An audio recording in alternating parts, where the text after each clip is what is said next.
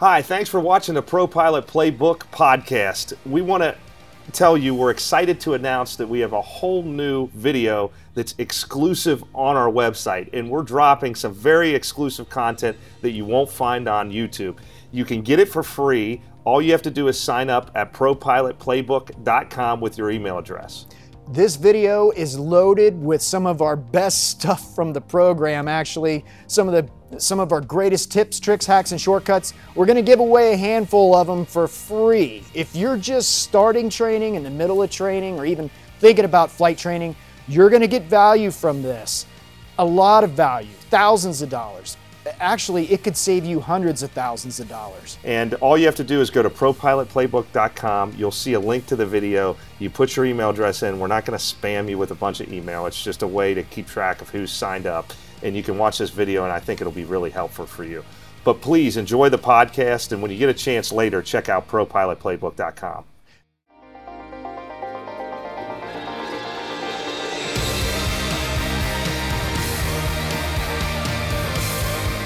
Hello, aviators. Welcome back to the Pro Pilot Playbook podcast, where we bring you the tips, tricks, hacks, and shortcuts to get you to be a pilot faster and cheaper. Today, we have another interview episode. This one is, this, I don't know. I don't want to say that. It could be our best interview yet. But we've only, This is only our third one. But this gentleman has quite a background, quite a story to tell. And he's going to, just in his experience, be answering many of the questions we're constantly getting emailed to us. So I'll let Mike introduce our guest here. Yeah, so Chris reached out to us, and we think this may be a big shift for the podcast in that, we're doing these interviews and people are loving them. Some of the most views we've ever had in videos have been interviews. And Chris will be the first one that is not somebody that Sean and I sought out to find to put on the show. He actually came to us, which I think is amazing. And we've already been talking off camera for almost an hour about his background. It's a truly incredible story. And Chris really just came to us to be inspirational to the viewers. So we want to encourage anyone that's watching, like Chris was, if you have a story to share that you think would help aspiring pilots, certainly reach out to us, because we read this. I mean, this situation with Chris has occurred over a 4-day period. Basically, he just started watching our videos. He emailed yesterday, and then we got him on today. So we're excited to have Chris. Has a Coast Guard / sort of military background. He's in his mid-40s. He said we could change it, 42, I should say, mid-40s. And he's had one heck of a career. Yes. He's had one heck of a career, and he's about to start on a brand new one. So Chris, welcome to the podcast. Thanks, guys. I'm really happy to be here. I'm really happy to just share and give back, just share my experience and just give a little more knowledge to your listeners and to your subscribers or watchers that I can help with their path on becoming a professional pilot. Absolutely. I would say one of the biggest questions we get asked is, I'm in my 40s. Is this even attainable for me? Am I wasting my time and money? That's probably the number one email we get. But so I guess we start at the beginning here. So Coast Guard retiree, which in military terms, that means you spent 20 years in the service. And so I guess, did you go in right after high school? Well, he grew up in San Diego, California, too. So don't forget that. That's pretty interesting. Oh, yeah. So surrounded by water all the time as a young guy. I was not in a hurry to leave the sunny Southern California lifestyle. That's for sure. So I joined the Coast Guard at 22. So I took those 4 years after high school and did a whole lot of nothing with them. And didn't have much to show for it. And I had a little tooth pain, and I went to the dentist, and the guy said, it's going to be $5,500 because I didn't have insurance because I was a deadbeat on the beach. And the guy goes, it's going to be like $5,000 to get your teeth right. And I was like, oh my God, I got to do something. So I joined the military. Well, the Coast Guard. Wow. Nice. So did you have any interest in aviation growing up in San Diego and when you were a kid or anything like that, or was it mostly boats? So I played Pop Warner football, and my coach when I was in third grade, and I don't know what Pee Wee or whatever team that was, but the coach had a Cessna 170, and he took me for a ride in this airplane. I think he had the hots for my mom, so he offered for a plane ride, and Good for him. we went for a plane ride, and I was like, man, this is really really neat. And so then later, he had an old friend of his that had a 1942 Stearman. I don't know how I remember that year and everything about it, but that guy took me for a ride also. They flew loose formation over a parade one day when we were heading out to go get dinner somewhere. And I remember thinking, this is about the coolest thing I've ever done. But then Wow. I just I filed that away because, I mean, I had no means to get a pilot's license. And by the way, I was third grade. I mean, I was very young. So yeah, it was, that was my first introduction to general aviation other than like flying in jets, like airliners. Wow, wow. Yeah, so you were saying when you were a kid, you had great parents and your mom did everything for you, but you didn't have a lot of extra money, right? Yeah, right. We had everything we needed, it was a lot of fun. But yeah, I didn't have a lot of means to, my mom is one that could get things done. So, I mean, I think if I went to her and was like, hey, I want to do this, but I don't know, man, I would put her in a tough spot. Yeah, yeah. Well, yeah. So talk to us about the beginning of the military stuff. Yeah, so I joined the Coast Guard at 22, and my whole plan, truly my plan, was to join the Coast Guard to be a firefighter in San Diego. And San Diego Fire and Life Safety is a very coveted job. It's a very challenging department to get a job in, and I knew that as a graduate of high school with no college, didn't know any firefighters. I didn't have a network of firefighters that I could lean on, or guidance. I needed to do something to create a resume that would separate me from the rest. And so I joined the Coast Guard. One of my best friends was in the Coast Guard, and he called, was like, hey man, you got to check this out. This is a really cool opportunity. This is a cool job. You should do it. Just do it for 4 years. And he sold it to me with like, it's a zero money down home loan for the rest of your life. If you ever want to buy a house, I mean, there was a lot of benefits that came with it. Oh And yeah, I all the thought, well, VA I'm not, stuff. Yeah. yeah, but I was thinking, I'm just surfing, and the word coast is in the name, Coast Guard. It's first word. So this is for me. Little did I know, I spent a lot of time around oceans, but they were very different. Like the Gulf Coast, Mobile, Alabama, there wasn't a lot of waves there, but I did catch it good a couple times. Oregon, I did get really good waves. They got world-class waves in Oregon. And I just, I joined the Coast Guard kind of on a whim. Wow. Right. So your Yeah, job ended up in the Coast Guard, have nothing to do with firefighting necessarily. Well, kind of. We are EMTs. So my job in the Okay. Coast Guard was a helicopter rescue swimmer. And so we provide The pre-hospital Guardian. life support. Yeah, the Guardian. Yeah. Yeah. Yeah. Except they have an extra letter in their name. I'm not an overachiever. So Right. Yeah, it is that is like crazy. We were talking off camera that your last name is the same name as the character in the movie, only spelled Yeah. different. That is Yeah. interesting. Yep. So so I joined the Coast Guard and went to go be a helicopter rescue swimmer. I walked into the recruiting office there in San Diego, and I walked in. I had just come from the beach. I was with my friend John, and we walked in the front door, and I'm putting on my shirt. I got sand up to my knees. I'm kicking on my flip flops. I drove a 1970 Volkswagen at the time, and I walked in the door, and the guy says, "Can I help you?" And there was a photo on the back wall, this poster, and it was this guy hanging from a cable, and he's pointing in a direction, and it's misty, and there's rolling waves, and I pointed at it. I said, "Yep, see that guy right there?" And he looks over his shoulder, and then he looks at me with a big smile on his face, thinking everyone probably says the same thing. And I go, "That's me. Where do I sign?" And so the guy laughed. He was actually an aviator. He was a flight mechanic, and the recruiter was. He had his flight helmet there on his desk, and so I signed the paperwork, and I was gone in a couple of months, and that was the plan. The plan was they're EMTs. We do swiftwater rescue, we do high angle rescue, ropes, cave rescue, avalanche rescue, crevasse rescue. I mean, just all kinds of rescue. It's not just in the ocean. Rescue specialist would probably be a better name for it. Gotcha. Wow. Yeah. So while you go ahead, Mike.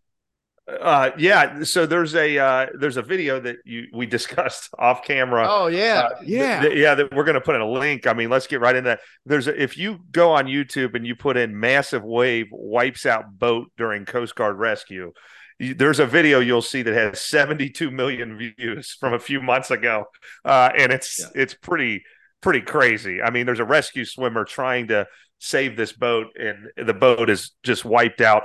So kind of tell us the story on that video. Yeah, that so I wasn't there, but we are a pretty small group of guys. Yeah, and if any of my brothers are watching this thing, there might be a few embellishments. No, anyway, no. So that was an interesting case. That was actually at the Columbia River Bar, at the mouth of the Columbia River in the Pacific. It separates Washington and Oregon, and that place we do training every year. We do it in the fall and in the spring. We have 2 sessions. And we get to, sharpen our craft there. Newly minted or newly, qualified rescue swimmers go there. And we know that in that time of year, the waves are the biggest, and they're going to be pretty consistently big. So we practice things like cave rescue. We practice things like open ocean survival. We practice things like swimming in the surf. And that particular day, they were going to have a training evolution that was going to happen right there in the surf. And our training maximums basically are that we can't go and practice if the waves are bigger than 25-foot breaking waves. And the wind one is the one that I can't quite recall, but I think it's somewhere around 35 knots sustained wind. And then there's a gust spread in there because it makes it hard for them to hover a helicopter, the pilots to hover a helicopter in those environments. So the helicopter got underway, got out there, took a look at the on-scene conditions and was like, this is a little outside of our training envelope. And right about a half mile from the bar is a helicopter pad. And we put this trailer out there that has, heat in it. And it's stacked with a bunch of rescue swimmers in it, about 12, 15 rescue swimmers, I believe. And, we work in 2-man teams when we go to that. One person gets in the water and you're being rescued, and then the other one is the rescuer. And you'll do one evolution, then the guy will get in the water, he'll be hanging out down there, duck diving and swimming in the surf, and the other guy will come and rescue him. And then once you get rescued, you switch roles, and then the other guy becomes, you switch back and forth.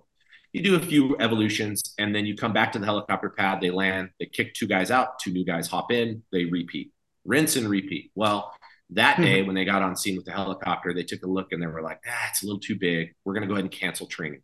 So all the guys in the trailer are thinking, well, what are we going to do with our day? What kind of training can we get? Maybe we go swim in the surf from the shore or something. And at that point, a Mayday came in over Channel 16 that was talking about a vessel that was dead in the water that was drifting into the river bar.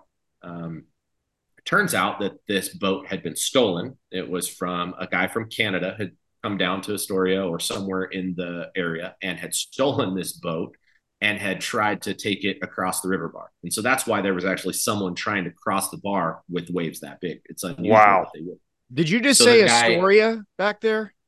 Astoria, Oregon. Mm-hmm. As in the Goonies. As in the Goonies. And Kindergarten Cop. Don't forget Kindergarten Cop. Yeah, how could you forget? Yeah. That's right. So they were en route back to the air station. They go to the little helicopter pad we have there, landed. The flight mechanic, the guy that runs the hoist that saves our life every time we go out of the helicopter. Those guys are phenomenal. He hops out of the plane, runs to the trailer, busts the door open, and there's just a bunch of swimmers standing there, and they all look over at him. And he goes, there's a boat. It's taking on water, or it's sinking at the Columbia River bar. At the bar, I need a swimmer, and then just runs away. So, well, you got a bunch of, guys that are they're just chomping at the bit to go help somebody. We dedicate our life to this. Everything we do, from our nutrition to our workout to our daily routines, it all revolves around being the best we can offer to the taxpayers, the American people. And so this guy all the seasoned vets that were in that trailer, they all looked at the brand new guy. I mean, just graduated rescue swimmer school, just got qualified, newly minted, green. They all looked at him and they were like, "Today's your day, bud." And they kicked him out of the trailer and told him to go get it. And he was stoked. This guy is a stud. I mean, an absolute stud. You can but all see of them it. are. Yeah, they all are. But yeah, so he goes out there, he hops in the helicopter, they take off, and the door opens. And if you could imagine, I want just put yourself in his mind or into his situation. You're sitting in a helicopter, the door's closed. They're flying out there fast as they can go. Get out there about a half mile, so you're there just like that. The door slides open. You're sitting in the doorway looking down at that. It's unbelievable. I'm watching it. He got almost to the boat right before the freaking wave just crushes him. Well, so he swam up to the boat and he was yelling at the guy, "Hey, get in the water, because you need to get away from the waves." Sure. I'm in the water. If you get in the water, you're okay. I got you. You know, he can swim good enough for two people. Sure. And there was a Coast Guard small boat there that had thrown the guy a life jacket, but they were unable to transfer the guy to their boat because the waves were just too big and the weather was just too crazy, but they were able to throw a life jacket to him. So he had a life jacket on, which saved his life. If he didn't have that, he'd be gone. But yeah, so the guy was able to get in there and execute a flawless rescue and saved a life, and that's pretty awesome. Unbelievable, man! Yeah, wow, that's a really cool opportunity that young man had. Yeah, wow. Well, this is an awesome example of what you did in the Coast Guard, and I'll put a link to it in the notes here. If you're watching on YouTube, you can scroll down and click on that. But all right, so this retirement thing, it just happened. You just retired, correct? Yeah. I retired June 16th out of San Francisco. We work out of SFO there, out at the International Airport. And I just retired. I'm still technically on active duty, but I'm on terminal leave, what they call. It's Sure. like I'm using all my paid time off. And on November 1st, I become a civilian. Gotcha. But yeah. So how long ago did you, I mean, at what point, how long ago did you start flying, and what caused you to do that? Was it just you were getting short in your, before retirement and I got to figure out something to do? Or, I mean, yeah, give us that story. Well, so I transferred all around the country and ended up in, at different units. And at about 14 years, I landed in Elizabeth City, North Carolina. And an opportunity just presented itself that I just did it. And I'm so grateful I did. So what happened was I received an email that said, if you've ever thought about getting your pilot's license and you want to leverage your GI Bill, come to this brief. So I went, and it was in the middle of the workday. And I was there. I was at a training command at the time, teaching people how to exit. If your helicopter lands in the water and then flips upside down, how do you get out of that? How do you egress that? Because bubbles up. Hovering. Yeah.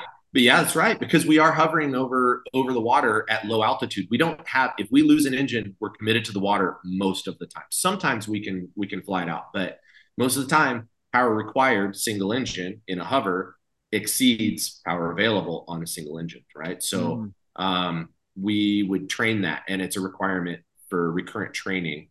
So I was at this training command, and there were some other kids that were there that were trying to get out of class. So it was me and these two kids that were trying to get out of class that showed up.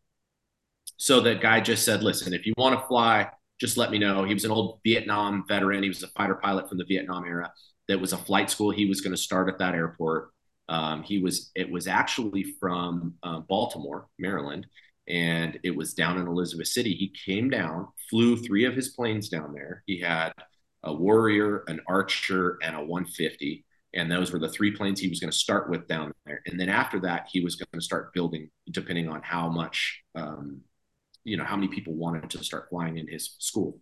So he taught me how to leverage my GI Bill to get all of my ratings. I had no idea, though, that as I said, yeah, I'll do that. And he goes, well, go on the VA website, just sign your stuff over, to us, and sign your VA allowance for schooling or whatever it's called, your GI Bill, sign that over. And then we'll just a couple months at a time per class, and we'll teach you how to fly. And so I didn't give him the whole thing, but just a couple months, and So I was able to start flying with them, and I got my private pilot's license with my GI Bill, and I checked the online portal. How much did I use? How much do I have left? Because it's a 4-year degree that you're supposed to be able to get.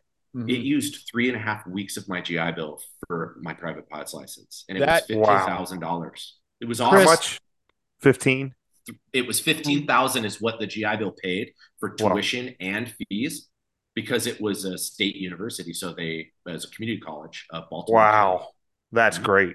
Oh, yeah. So he was hooked up. I was just about to say, that's awesome. You got to use it for your private. I'm also military, and I used mine for my instrument and commercial through the VA. We may be talking not apples to apples here. You were actually using it through a college, but the VA has a flight program, unless that's changed, and you can use it for everything past private, and that's a separate basket of money. It just has to be a 141 flight school, but this was hooked in through a college. So you were able to, that's great. This is the key that I want to share with people. So I truly reached out to your podcast and to your listeners because I wanted to share this thing. Words are important. You need to be a degree-seeking student at a public university. If it says something state university, you're at a public university. It's not a private university.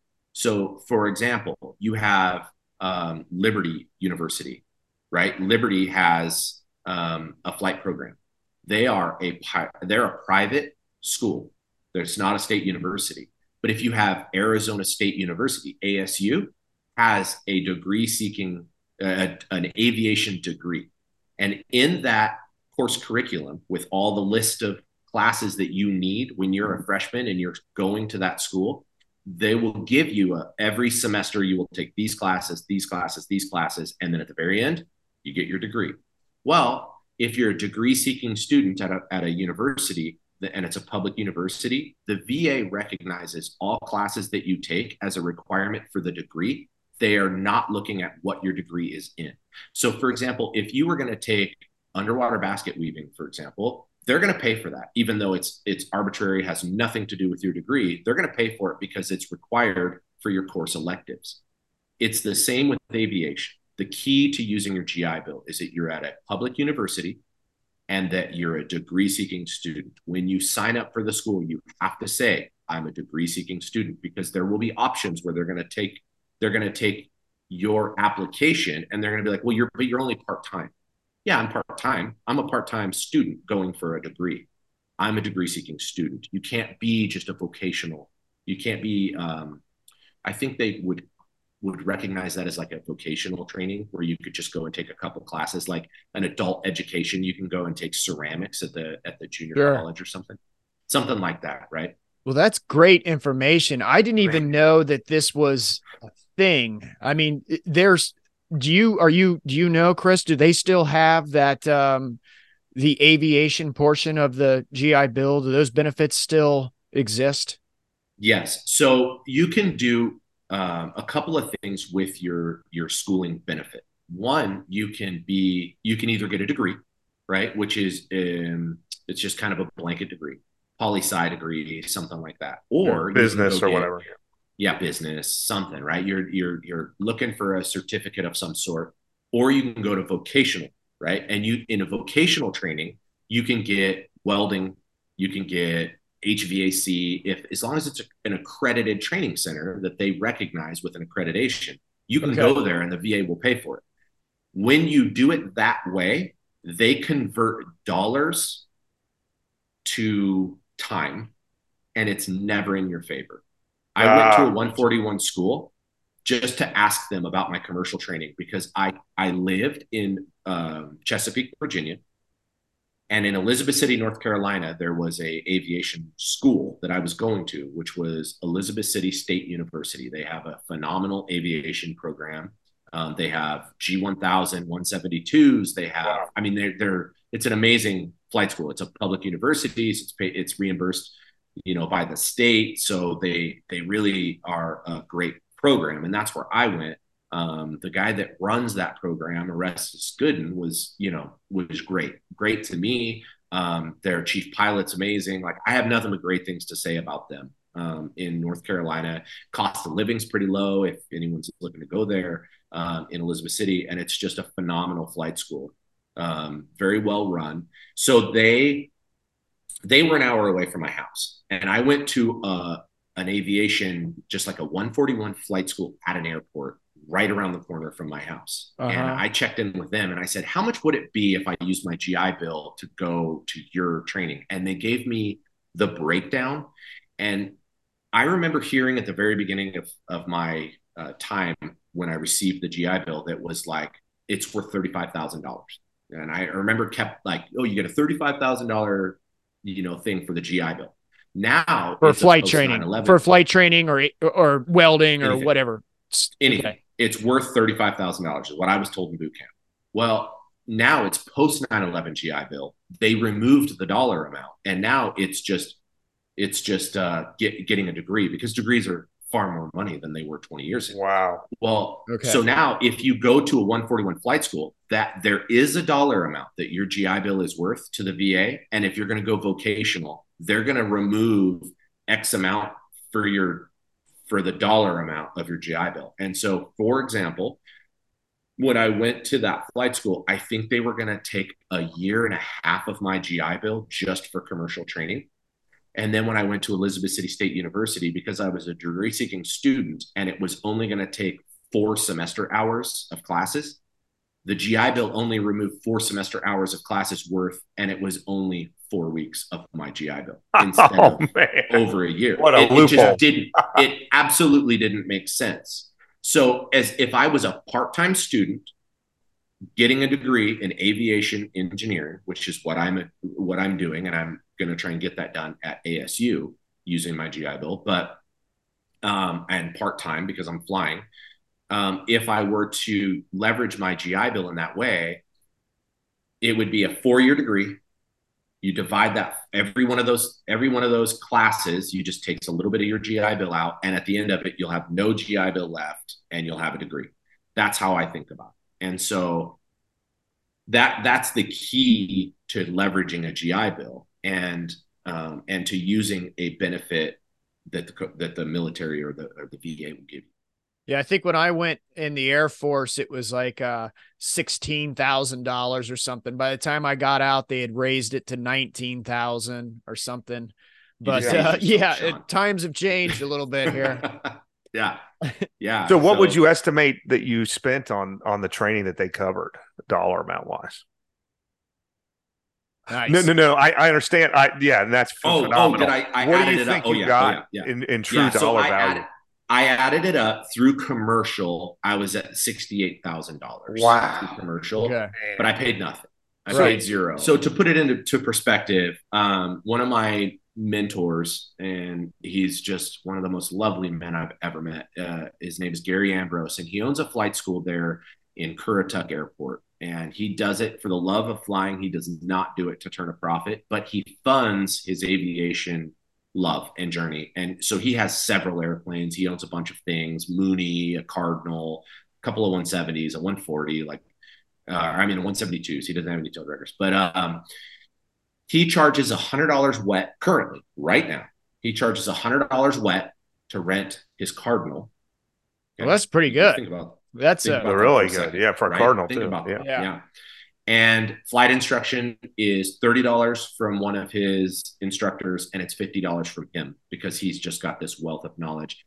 Sure. And so $150 an hour for a Cardinal, which those that don't know is a pretty large airplane. The Cessna 177. Yep. Yeah. A really souped up 172. Yeah. With no wing struts. No struts. So yeah, that's one of those ones you can get in a little over your head because you can load a lot of stuff in there. So you got to make sure your weight and balance is calculated. But anyway, so if you're thinking about right out there, $150 or $130 an hour to fly, in Vice, my last unit that I was stationed at was in San Francisco, and I went there and I was paying $200 an hour for a Cessna 172. So Yeah. and $150 an hour for the CFI, and they're 1099 employees, so they're not paid by the flight school. So you're paying a flight instructor $150 an hour. $150 an hour for a CFI. Yeah. Yep. Woo. Yeah. Wow. And that's why I got my CFI, was because I went to go check out in that airplane, and I was like, "You guys make how much?" And they're like, "Yeah, this is what we make." And I was like, "How do I get my CFI?" Yeah. Like, I'll invest in myself if I know that that's going to be what I get. And but they were world class. They don't just hire anybody. If you're a new CFI, they're not going to hire you. Right. They are thousands of hours, jet flyers. Like they're incredible. One of the ladies there, Sherry Diamond, was doing upgrades with like CFI and multi, and she's been flying longer than I've been lying about it. She's got a ton of knowledge, and she's really great. She knows just a ton. They're great. So how long ago did you start this training again? How long ago was this? This whole so thing? I got my GI Bill and everything. Yeah, I got my private pilot's license in 2017, 2017. All right. Wow. So 4 or 5 years ago, five-ish, something like that. Yeah, I'd have to look at my logbook. So where are you at right now? What is your current status? You say you're a CFI, and where are you instructing at? So I just retired, and I just got here to Phoenix, Arizona. And so when I'm done sharing my knowledge of aviation with you guys, I'm going to be heading out to a couple of airports and talking to some chief pilots and seeing if I can meet some people and see if I can find a classroom or find a cockpit to teach in. Okay, so I'm sure you're newly minted CFI, basically. I've been a CFI for almost a year. Oh, okay. And I was teaching in San Francisco, but I just moved to Phoenix, and I don't have a job here yet, as I'm still. Gotcha. I see. I'm not. Yeah. So how many hours are you sitting at right now, Chris? I'm right at about 340 hours. So pretty low time. Pretty low time pilot. Well, Phoenix is a great area That's what I was going to say, to be an instructor. I mean, people travel there just like they travel to Florida for flight training. The only thing you're going to have to deal with is that heat. But is it hot there today, Chris? Today's August 4th. Is it hot in Phoenix today? It's not cold. I'll tell you that right now. Well, you live life a little different here. I found, moving all around the country, I don't fight it. I just do what the locals do. And you get up early here. You get up early and you take a siesta. That's not bad. Key, right? So if I'm up at 5, it was 81 degrees this morning at 5 a.m. for the dog walk. And 81 degrees is lovely. I mean, absolutely amazing. And so you walk around, go for a couple mile walk and enjoy the weather. And then as the time goes, it's 11 right now. So yeah, it's going to be about 100 degrees outside now, and in about an hour it'll be 108, and then in another hour it'll be about 112, and then in another hour it'll be, I don't know, don't go outside. Don't go outside. Yeah, my family moved here many years ago, so that's what brought me to Phoenix. My mom moved here, and so I'm like one neighborhood over. My kids can ride their skateboards to their grandma's house, and that's pretty amazing. Oh yeah. Yeah, wonderful. It's a wonderful time. That's what life's all about, right? So I was just trying to set up my life so that I can travel as a pilot and know that the house we had a network of people that could help, and that my wife wasn't just on her own in the middle of nowhere, right? Yeah. So in this current environment, you're going to need that here real soon. Building the resiliency for sure in the house. Yeah, it's a great move professionally to move to that city too, because there's going to be a ton of corporate jobs. I mean, with Scottsdale and Sky Harbor, and there's airlines based there. Allegiant's based there. I mean, you're going to have a lot of opportunity. So the big takeaway here, I mean, it's groundbreaking, really, is if we have a lot of our viewers are just starting their journey into aviation, or they want to transition to a career, and a lot of them are probably thinking of joining the military. So everybody always thinks, well, I'll join the Air Force and then they'll train me as a pilot, and then I'll get out of the Air Force and I'll fly for Delta, right? So you're presenting actually a much easier option, really, because don't you have to enlist? Tell everyone, to do what I just said, you have to enlist for like 11 years and all that. In this case, you could do it almost as quicker, right? You could do a 4-year enlistment. Also, Not to be a pilot though, right? oh, to, be That's a what I'm pilot. saying. No. That's a For 20. them to train That's a you as a 20-year pilot. thing. That's 20 years. Right. Yeah. So the Army right now, if you are a high school graduate, you have a high school diploma, they will take you to fly helicopters right now. Oh, And you can go right to flight school. I had no idea that was a thing. I did not know, but I do Warrant know officer now. program. It's very, very Correct. competitive, though. The recruiters make it sound like every other person walking through the door is a helicopter pilot in the recruiter office, but it's very competitive. and you don't need a 4-year degree. No, you don't need a 4-year degree. And I'm speaking on something that I'm not well versed in. Sure, So yeah. I will just give that caveat right away that like where I got that information was in San Francisco. One of our pilots was a DCA, which is a direct commission aviator. He was in the Army. He did a bunch of years in the Army, and he did a direct transfer right over to a Coast Guard helicopter, like just straight across. And the Coast Guard is pretty small. So as many people as we can grab, I say they, because I'm not we anymore. I'm retired. I got to get that through my mind. But as many people as they can grab and not pay to train, they're going to do it. And so this guy was telling me that you can just high school degree or high school diploma, you qualify. I don't know how competitive it is, but I'm sure it's probably pretty competitive.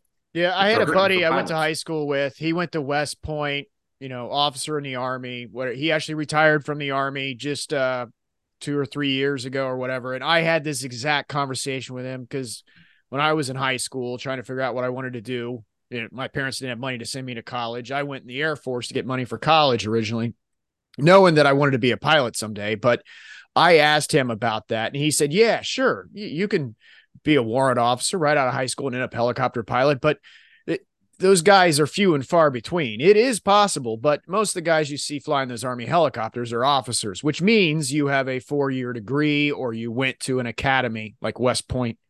Yeah, but it is possible, but it's not the standard. That's not like, no. Yeah.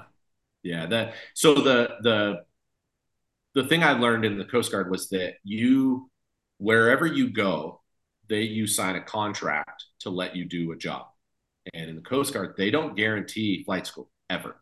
You can go become an officer, and then you can try and go to be a pilot. But if you get that slot, which is very challenging, if you get that slot to be a pilot, and they don't care if you have a private pilot's license, commercial pilot's license, none of that matters. They might consider it, but it's not very relevant to them because they're going to train you. What really matters? Is it a test you take or what? I mean, your network maybe. Yeah. How many people how well you were. Like in the Coast Guard, you enlist or you get a commission and then you prove yourself. How well did you get along with your superiors? How well did you get along with your peers? Those people are the ones that are connected with the people making the decision. And that's I think everywhere in life. I mean, sure. I think that's everywhere, and it's a valuable lesson to know. But so you guarantee it's like 13 or 16. I think it's 16 years, 13 years, something like that for Coast Guard if you become a pilot. It's a long commitment, and a lot of people are like way too long. And I get it. I totally get it. Air Force, same. All those services. If you want to be a military pilot, number one, you're going to make a good living. You're not going to make a great living, but you're going to make a good living. Those guys are, they make okay money. But it used to be, it was like a 10-year commitment in the Air Force to be a pilot, but none of those guys do 10 years and they may be now because of the pilot shortage and all the money flying around in this industry, but those guys always did 20 because what happens is at, 9.5 years in, if you haven't re-upped yet, they start throwing money at you or something else like an extra whatever. Look, you can have the office on the corner guy. We just need you, whatever. Yeah. They're not going to let you go until you spend your whole 20 years. That's right. And the thing that they try and do to coerce you to stay in the Coast Guard is they're giving it's like $800 a month flight pay. And it goes up from $200. And I remember when I was young, I was like, those guys get $800 to fly. I'm only getting 120, and I'm jumping out of this helicopter. That's extra pay, right? It's 120, and then I get rescue swimmer pay, another 300, and then I get, you get all these extra little pays to try and make it make sense. And I'm like, these guys get $800 and they don't even have to fly. It's just career incentive pay. But now, as a, kind of an adult-ish, you look at how much money $800 is, and then how much money a professional pilot makes, and you're like, that's not enough. I mean, that's barely a car payment anymore. Yeah. Right. I mean, it's a little behind the times, and that's okay. That's a challenge that they have. Totally a different rabbit hole that it doesn't really concern me. But the thing to consider is that if you join a service, for example, the Coast Guard, we don't go to wartime. We don't go anywhere else. We're very much law enforcement driven on the boats. If you get stationed on a ship, it's law enforcement. It's, doing boardings, drugs, migrants, that kind of stuff. But then all the support people on that ship. So you don't necessarily have to even tote a gun. There's a lot of people in the Coast Guard that never wield a gun in their career. It's not a common thing for people to do. And then, you have search and rescue. You have small boats that do search and rescue. They go out and help people. You have, they'll tow boats back in, stuff like that, right? Like they just do, what's that one? The science, like the marine safety, where they do, like if there's an oil spill or if you're filling gas and they spill in the harbor, they do those kind of missions. Environmental type stuff. Jobs. Yeah. And you're home all the time when you do those kind of things. So, those are all options. And then it's only a 4-year commitment. So if you get a 4-year commitment, you could even start flying while you're in the Coast Guard. And that's awesome. That's a good point. When I was brand new in the Coast Guard, and I actually joined the Coast Guard to be, a firefighter in San Diego. I went to paramedic school at my first unit, and my boss was so flexible because I was doing something to better myself. And I was working really hard when I was there. And I think, he saw me as like one of his projects of like, hey, you're a leadership challenge. So I'm going to take a little extra time with you. And I went to paramedic school. And there was a point in time where for an entire semester, I only went to work 2 days a week, half day, because I was in school full time the rest of the time. And they just made it work. It's a great community and it's a great team in the Coast Guard. Now, obviously, that's exceptional and that's not guaranteed. And I wouldn't say, well, but Chris said this, that's how it works in the Coast Guard. But I had nothing but lovely experiences. And so if you're in flight school, they can be pretty creative with their time. And the direction from all the way at the top, the commandant of the Coast Guard says, if people are trying to better themselves, work with them, do what you can, we value our people. That's what our service is. And so if you were going to flight school, maybe instead of coming in at 7:00, you come in at 10:00 and stay an extra 3 hours. And then you fly in the morning. And then you're working on your flight time while you're in the Coast Guard, get all the way to CFI, start training, have a little side hustle on the side. You're doing the Coast Guard thing during the day. You're flying in the evening time. You're flying on the weekends. You're building those hours. Now, listen, if you want to go to ATP, get it all done in 18 months and have the debt and pay the debt off, it'll probably be very, very similar in a situation as you would be joining the Coast Guard. But, I have no debt. I have zero debt. I mean, the only, that's it. There was no debt associated. I paid $0 to go all the way through commercial pilot, single engine land, airplane single engine land, not rotary, but I paid nothing. I paid zero, and I've got almost $70,000 in training, and that only took less than 4 months of my GI Bill. I still have 32 months of GI Bill left. That I can go back to school. But it's important for people to know they don't have to do 20 years to pull this off. This is a viable route that somebody could take. Not just Coast Guard, but you got Army, Air Force, Navy, Marines. Mm-hmm. Some of those other services may tie up more of your time than a Coast Guard guy, but I don't know.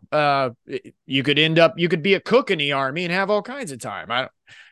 But there is one thing about the GI Bill I'm trying to work in here. I forgot to ask you because this affected me. By the time I got out of the military, I had my commercial. It was commercial instrument. I came home from the military and I went and got my CFI. And at the time, everything was moving so fast. I never even applied any of it. Wasn't at a 141 school, so I couldn't use the GI Bill thing. But later, I tried to add on something. I was trying to go get a type rating or something like that at Flight Safety, which would have been accredited, but this was way past my DOS, data separation. Do you know the timeline on how long you have to use the GI Bill benefits? Has that changed? It used to, I think mine was, it was like 10 years or something. And the clock had ran out on me to use That's it. the number. That's the number that sticks out in my head, but that's a quick Google search. I would just say, quick Google search on that one. Yeah, in general, if you are a military veteran and you're watching this, just to find more information, you can call your local VA office, get on the VA's website. All this stuff's out there. Yeah. So, Chris, could you go get now a multi-engine rating right now, or a type rating in a citation or something with the? So my current plan is. So I will be separating from the Coast Guard at the end of October. November 1st, I'll be a civilian. At that point, I will put in for my VA disability rating. And I know a lot of pilots are scared of that, but I'm just charging into it because it's just what needs to happen.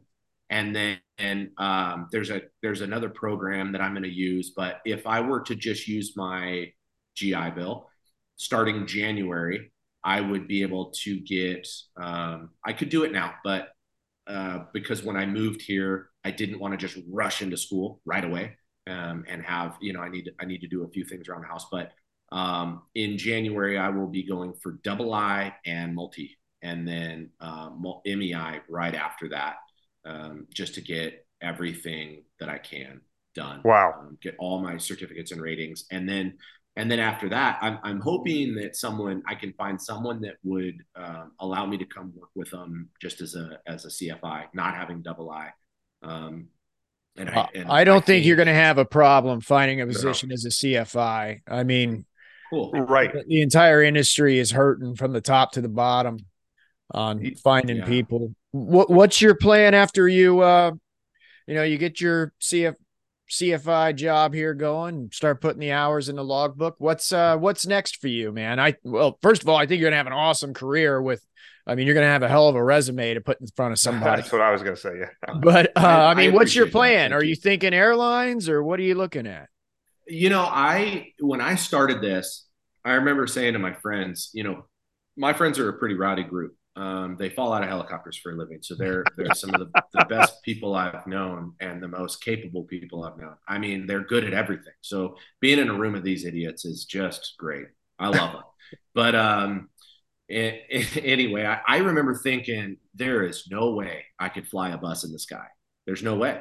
But then I started really thinking about it and listening to your podcast and kind of following your content. And when you guys were talking about like these little jets are flying to like islands for people to be on vacation, or you guys discussed, I heard your conversation, Sean, about when you went to Napa and had that wine tasting experience. Oh yeah. I was like, yeah, that sounds really neat. So I'm not too sure what it looks like, but I've always lived by the preparation and meets opportunity, and that will be my success. I'm optimistic. If I get to 1,500 hours and I have not had any opportunities, which I would find very hard to believe, being around an airport for that long, and I've never met a stranger, so I talk to everybody. Then I think that I'll put an application in somewhere.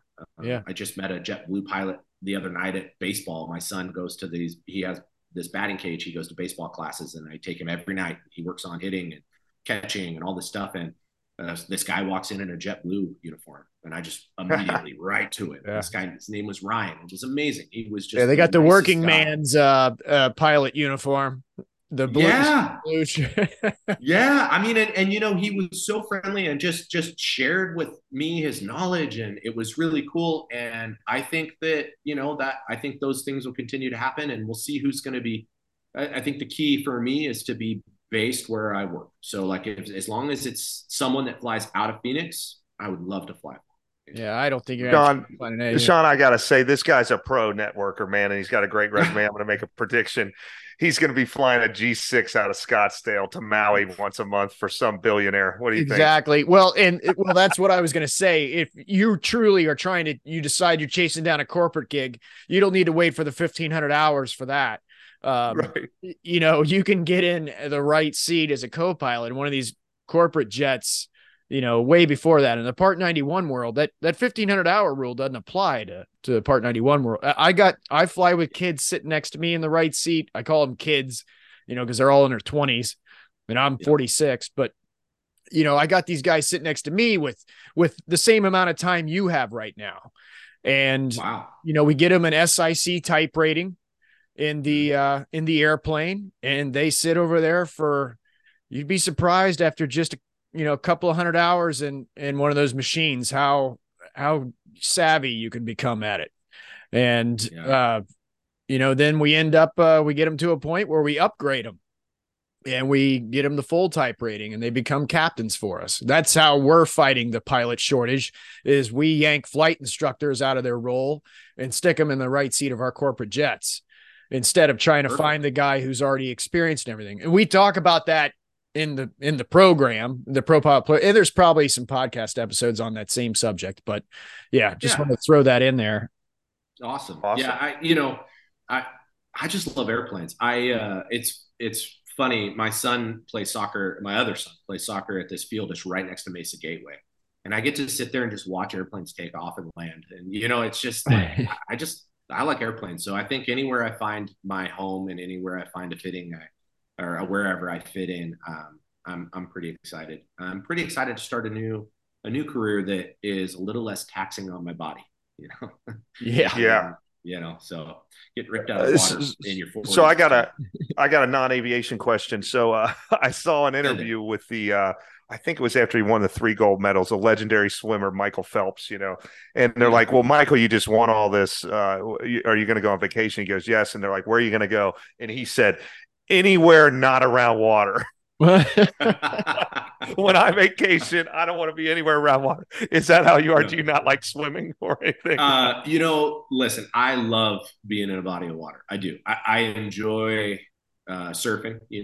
I drive over to San Diego. All my friends over there are like, how are you moving to Phoenix? And I'm like, because you're only 5 hours away. I can surf and stay at your house anytime I want. I paid 50% for my house that you paid for yours. Right. It just makes sense, right?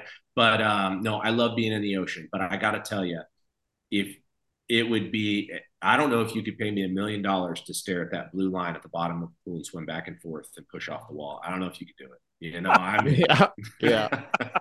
You do that for 20 years, it's pretty boring. Oh man, that's awesome. That's awesome, man. Yeah. Well, we can't thank you enough. I mean, this was a heck of an interview. It's going to be very helpful for people. I mean, really, you sought us out within 3 days. We have you on here, and hopefully, people are watching that have a story like that could be helpful like yours, and they reach out to us also. I got one last question for you, Chris. Yeah. You've had a hell of a journey here. You've dropped some great nuggets of information on this GI Bill stuff. Right. The degree seeking student at a public school, that is valuable stuff. I didn't know that existed. I thought it was only the flight training benefit. But I guess I've been asking this to each guest that's been on. Do you have, as looking back over everything you've done, you're 42 years old, you're getting in this thing. It's clear now, you can see without any question that this was the right move. Like I was mentioning in the beginning of the podcast, that's our number one question. I'm in my 40s. Is this even possible? I mean, do you have any advice for that guy or girl out there that's, sitting around in those shoes thinking that they can't do this, or what do you have any advice for anybody that's just getting started here? I would think about that for a second. My advice is that I always live a pretty adventurous lifestyle. I'm always in for an adventure, and I have always just lived that way. And it works for me. but it might not work for other people. Some people are very analytical. They need to see it. It needs to be in a spreadsheet. It needs to make sense to them. But I will say that you just make the best decision you can with the information you have right now. And at the end of it, you'll have no regrets, because you can always tell yourself, listen, I made the best decision I could with all the information I had. And it didn't turn out the way I wanted it to, but I did my best. And that was, I was following whatever it is that you follow. I follow my heart a lot, but if you follow, analytics, or if you follow data, you followed the data, you did what you did, but you made the best decision you could with all the information you had. And if you hold on to that, you'll never have regrets, because you'll know that you always did your best. So that's what I do. And that's solid goal right there. Yeah. Yeah. That's good. So that's it. If I could ever be of any help to anybody, I'm always available. My time is I'll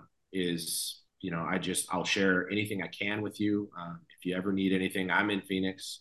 My email is flyingfishcfi@gmail.com. And you can always hit me up and just ask me, hey, if you just have a question, or if you're just starting in on this and you want to figure out how to even contact a Coast Guard recruiter, or if I still have friends that are doing that. So if you need anything, I'm always available.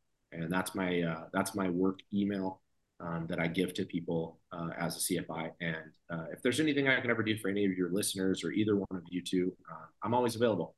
That's awesome.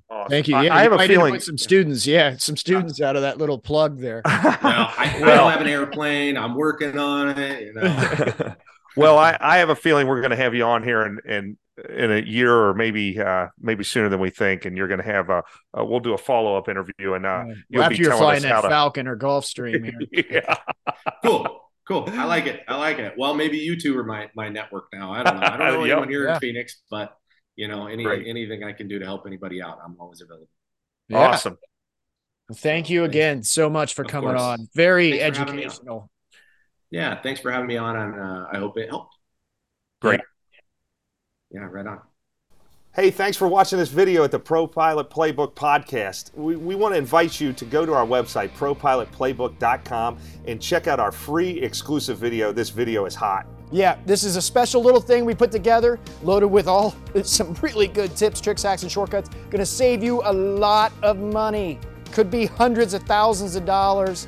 If you're in flight training or thinking about it, you need to watch it. propilotplaybook.com. Check it out.